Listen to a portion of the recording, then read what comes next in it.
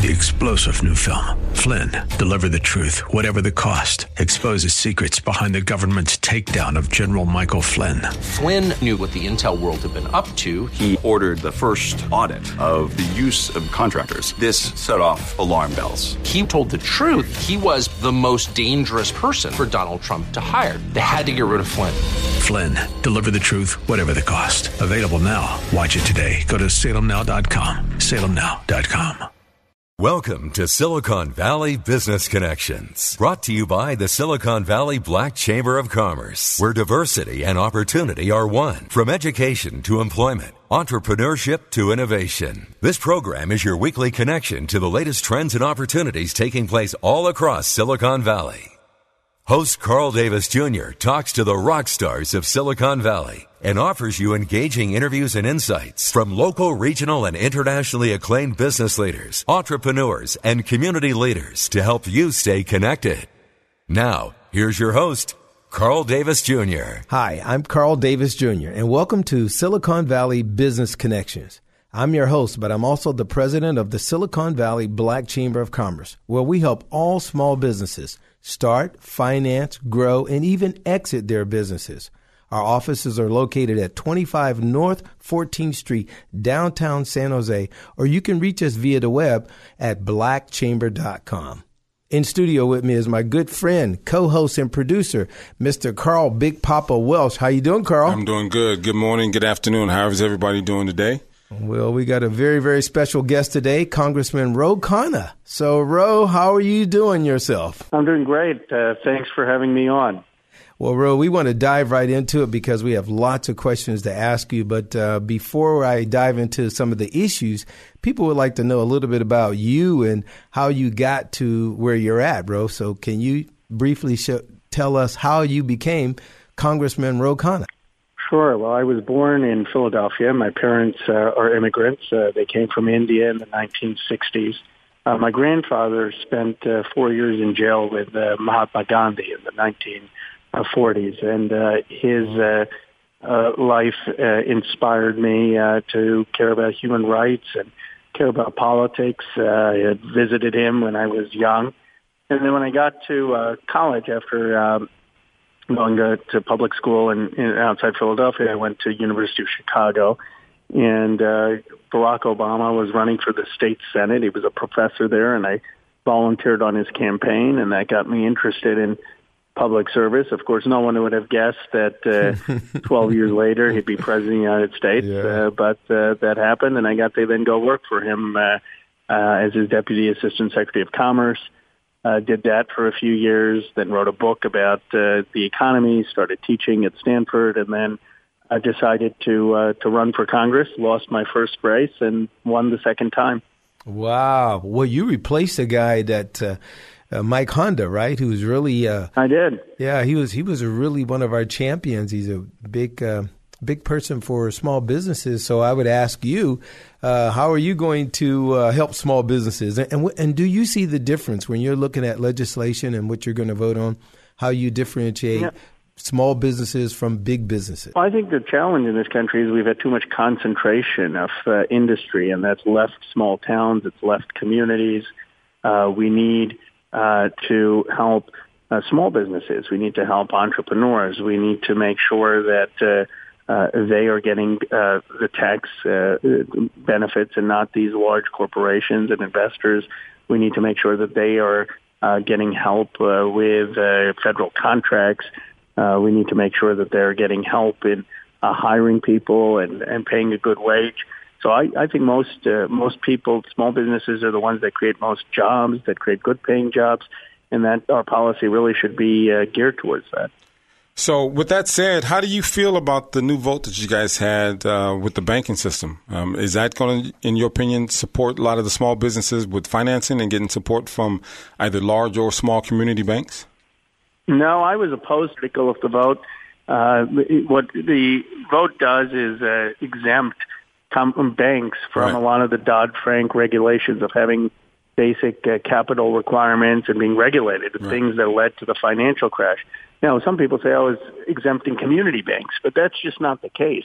It's exempting banks up to $250 billion for any of these regulation. So it was basically a handout to Wall Street because of Wall Street lobbyists, and it's one of the reasons people have such little confidence in Congress. They wonder, are we working for small businesses and people, or are we working for the lobbyists on Wall Street? So I voted very strongly no.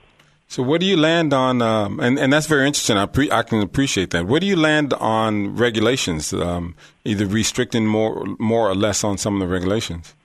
Well, it depends on what the regulations are. I think we need to have well-crafted regulations that protect people's privacy, regulations that protect safety, but we shouldn't have things that are huge bureaucracies where people have to go to 15 different agencies and they have to worry all their time about getting permitting and things that really hurt small business and slow small business down. So what I say is we need regulation to protect people, but we need well-crafted regulation. Yeah. You mentioned the fact that your grandfather was a supporter and walked with Gandhi. Is that where maybe you got your support and share your support with Dr. Martin Luther King? Well, I had the great honor of writing an op-ed with John Lewis. Mr. Lewis was beaten on Edmund Pettus Bridge, and I went down with him on a pilgrimage, which he leads with members of Congress, to Selma to talk about the civil rights movement. And there I found out that Dr. King used to carry two books with him everywhere he went, the Bible and the Gandhi Reader. Right. And these two books are right on his desk. And John Lewis was taught by James Lawson in Tennessee. James Lawson, who now I think is in L.A. He's in L.A., yeah.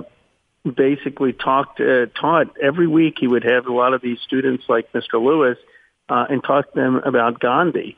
And so so Mr. Lewis said, bro, you really need to understand the influence Gandhi had on the civil rights movement. Right. And so we wrote this op-ed together about my grandfather who spent 4 years in jail with Gandhi during that time period. And, of course, history comes full circle because it's the civil rights movement that leads to the 1965 Immigration Reform Act. And it was the Immigration Reform Act that allowed my parents to come to America. And were it not for Dr. King and the civil rights movement, you wouldn't have had the Immigration Act, which allowed Indians and Chinese and people from Asia to immigrate. And so the op-ed talks about the inner links between Gandhi's independence movement and the civil rights movement. Yeah, you're a big champion for small business, for especially women's rights and retirement rights. So tell us a little bit about your support for gender equality, especially here in the Bay Area and for some of the tech companies. Well, it should be a no-brainer in our day and age. We need to have equal pay for equal work, and women are still making 77 cents to the dollar.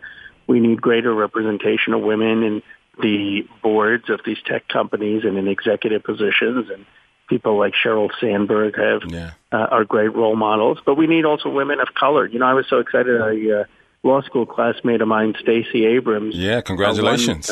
Won to be the nominee, and she may become the first ever African-American woman governor of Georgia.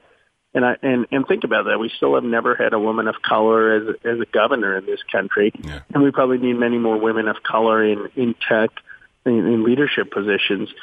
Here's why this matters when you're talking about facial recognition that Amazon just launched, and you have evidence that the facial recognition works much better for Caucasians and the mismatch rate is high for people of color.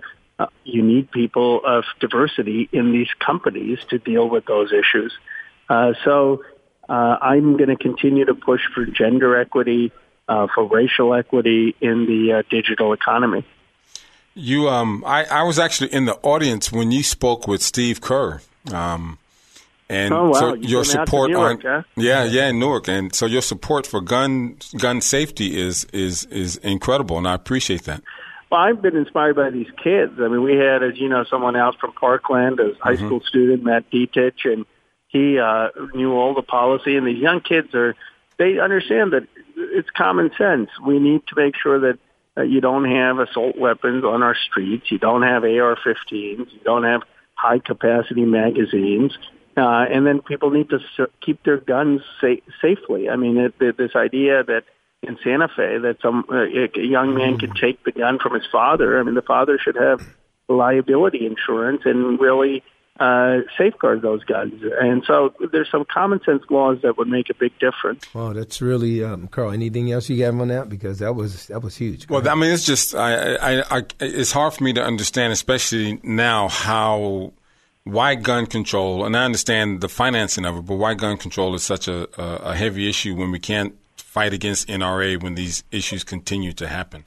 And I know that's a heavy issue. Don't necessarily want to bring the interview down, but that's something that seems to should be on the top 10 of Congress's issues to deal with. No, it should be probably in the top 3. I mean, our kids are dying, and we're not doing anything. And people say, why? And then it's infuriating. But the Republican Speaker, Paul Ryan, does not allow it to come for a vote. I mean, it's we're just saying, let us vote on this. And they are beholden to special interests that don't want any curtailment of people's rights to use guns. No one is saying you're going to go after your guns. People who own guns legally are going to get to keep them. They're going to get to use them. All we're saying is have some basic common sense regulation. Wow, that's that's really good. I think we ought to probably leave it right there because we want to come back to some other things we want to talk to you about. This has been really wonderful, and we are listening to Congressman Ro Khanna from the 17th District here in California. Stay tuned to Silicon Valley Business Connections. This is Silicon Valley Business Connections with Carl Davis Jr., brought to you by the Silicon Valley Black Chamber of Commerce. More information about today's show is available by going to the Chamber's website, blackchamber.com, or call 408-288-8806. Now, back to Silicon Valley Business Connections. Welcome back to Silicon Valley Business Connections. Our guest today is Mr. Ro Khanna, Congressman Ro Khanna, here in California, our representative. And Carl and you were talking about some very interesting things and how you've been such a champion for gender, equality. And I've always said that, I wanted to talk to somebody about being a champion for us to have chambers of commerce go into prisons and actually teach them entrepreneurial skills so when they come out, they can really assimilate back into society, be very productive and proud folks of their, business and take care of their family and maybe even get a chance to vote. Ro, how do you feel about something like that? I think it's a great idea. I mean, we already incarcerate too many people, and we need sentencing reform so that we aren't locking up nonviolent individuals in prison. But the second thing is after people are in prison and they've done their time, they deserve a clean start. And what often happens is people get out and then they can't get hired because of the stigma. People aren't willing to take a chance on them, and then they feel not part of the system and say, well, we have nothing to lose and maybe go back to a life of crime.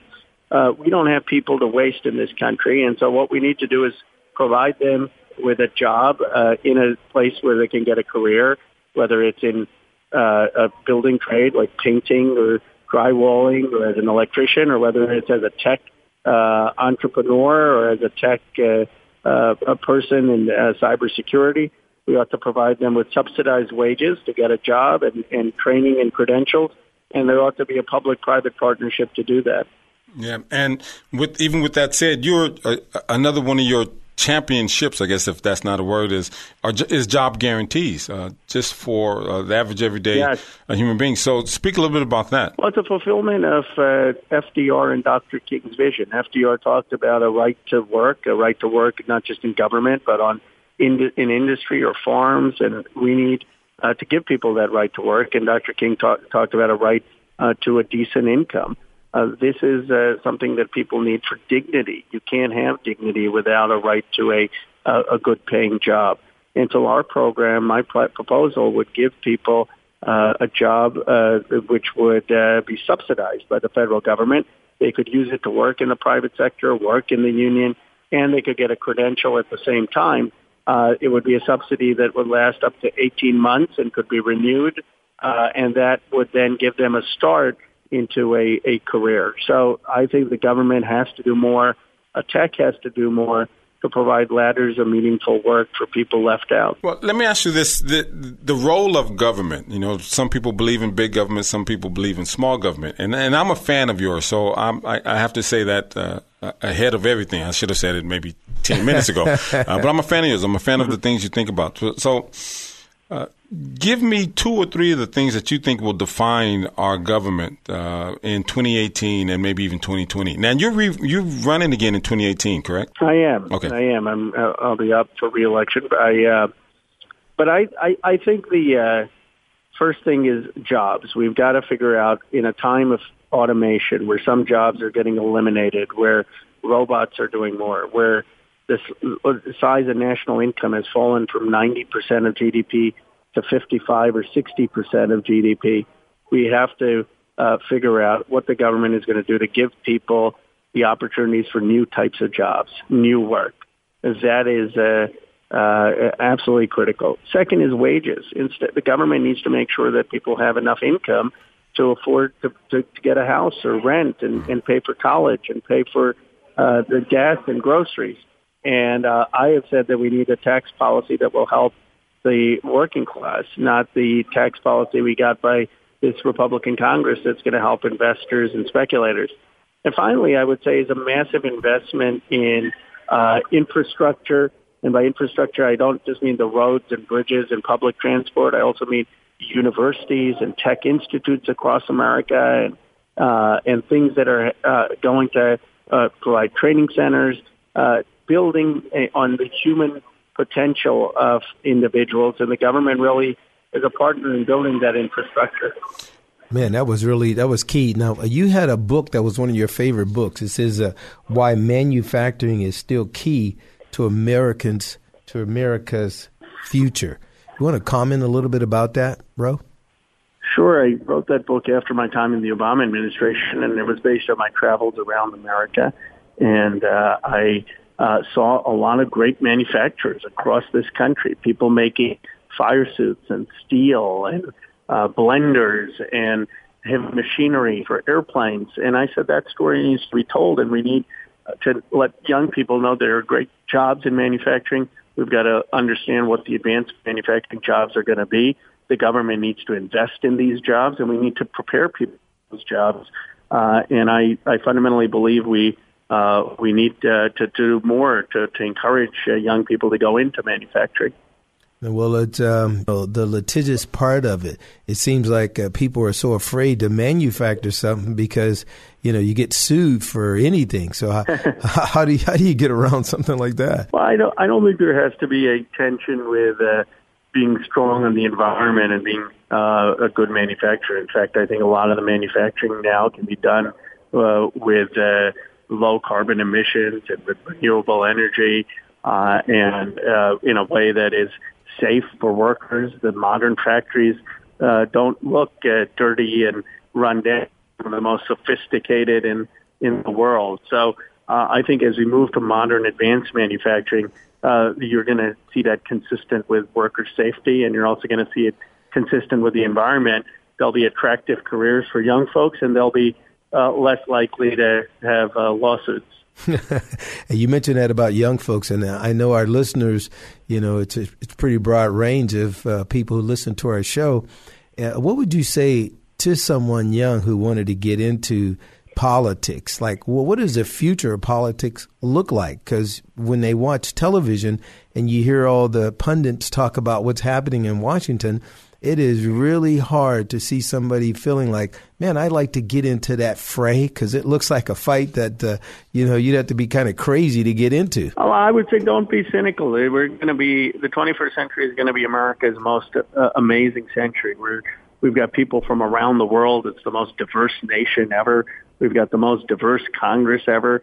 Yes, we've got a last gasp, I would say, of nativism and protectionism, but that's not the future. The future is going to be a multicultural, multiracial democracy with technology that's going to do extraordinary things, that's going to allow us to communicate around the world, that's going to allow us to have information at our disposal, that's going to allow us to have personalized medicine and be able to travel in speeds unheard of. So the future is very, very bright, and we need that next generation that gets that future, that gets the diversity that America is going to celebrate, that gets the technology that's going to define America. We need your voices in politics because the old guard doesn't get it, and they're not the future. Now, you're of Indian heritage, and in the Bay Area, there's a lot of Asian, South Asian, East Asian, Indian cultures that are here working for the tech companies. And how do you see, or how can you see someone like the Silicon Valley Black Chambers or all the Black Chambers? Because we work with tens of chambers throughout the state, with the Hispanic chambers and the Vietnamese business associations and the Indian community. How do you see, or what can we do together to help support each other on building businesses, on supporting businesses, on financing? Is there a single way of doing this, or is it complicated to you? Well, we got to do more together, and that's one of the reasons that I wrote that op-ed with John Lewis, where he said technology rights are the new civil rights. Mm-hmm. And here are the facts. The African-American community, frankly, does not have enough equity in the new digital economy. And we have a responsibility to, one, expand our imagination on recruiting. We should be recruiting at historically black colleges and universities. We need to be diversifying our investments and making sure that we're betting on minority business owners and tech entrepreneurs. We need to be making sure that we're hiring diverse executives on boards and in executive teams. So I've been very blunt with my friends in the tech community and saying we all have to do better. And I think the Chamber can help make sure that we're identifying talent, that we're preparing people for these jobs and opportunities, and then making sure that they're getting not passed over or looked over, but really being taken seriously by tech and helping tech do better on this issue. Well, that's incredible. Thank you. So now I have a political question to ask, and I know you got to run, so this is probably going to be our last question. But you did something I thought was incredible the other day, where you stopped, or you put a bill in to stop us from refueling Saudi-led the coalition jet bombers. And I thought that was incredible, based on the support that you wanted to give and saving life, and how we as Americans are going about our foreign theaters.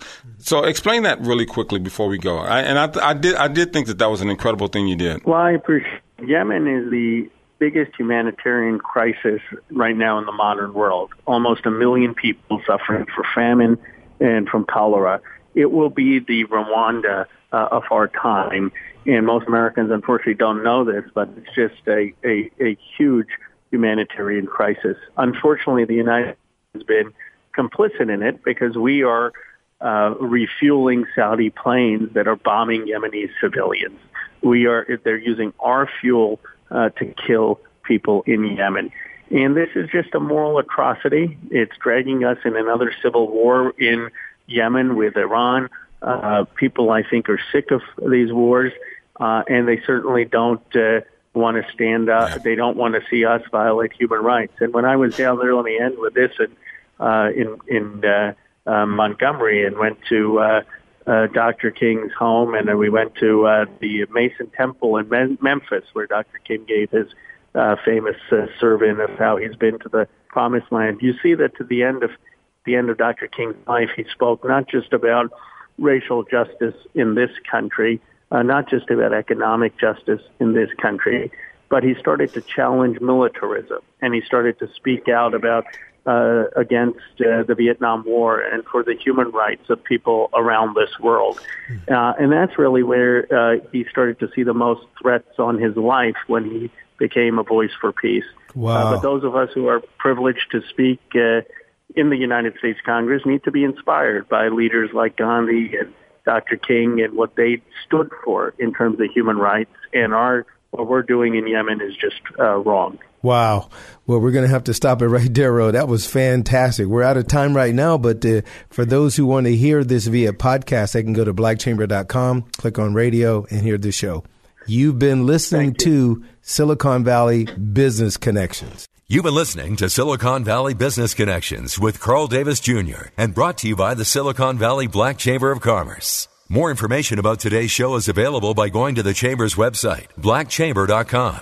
That's blackchamber.com. Or call 408-288-8806. That's 408-288-8806.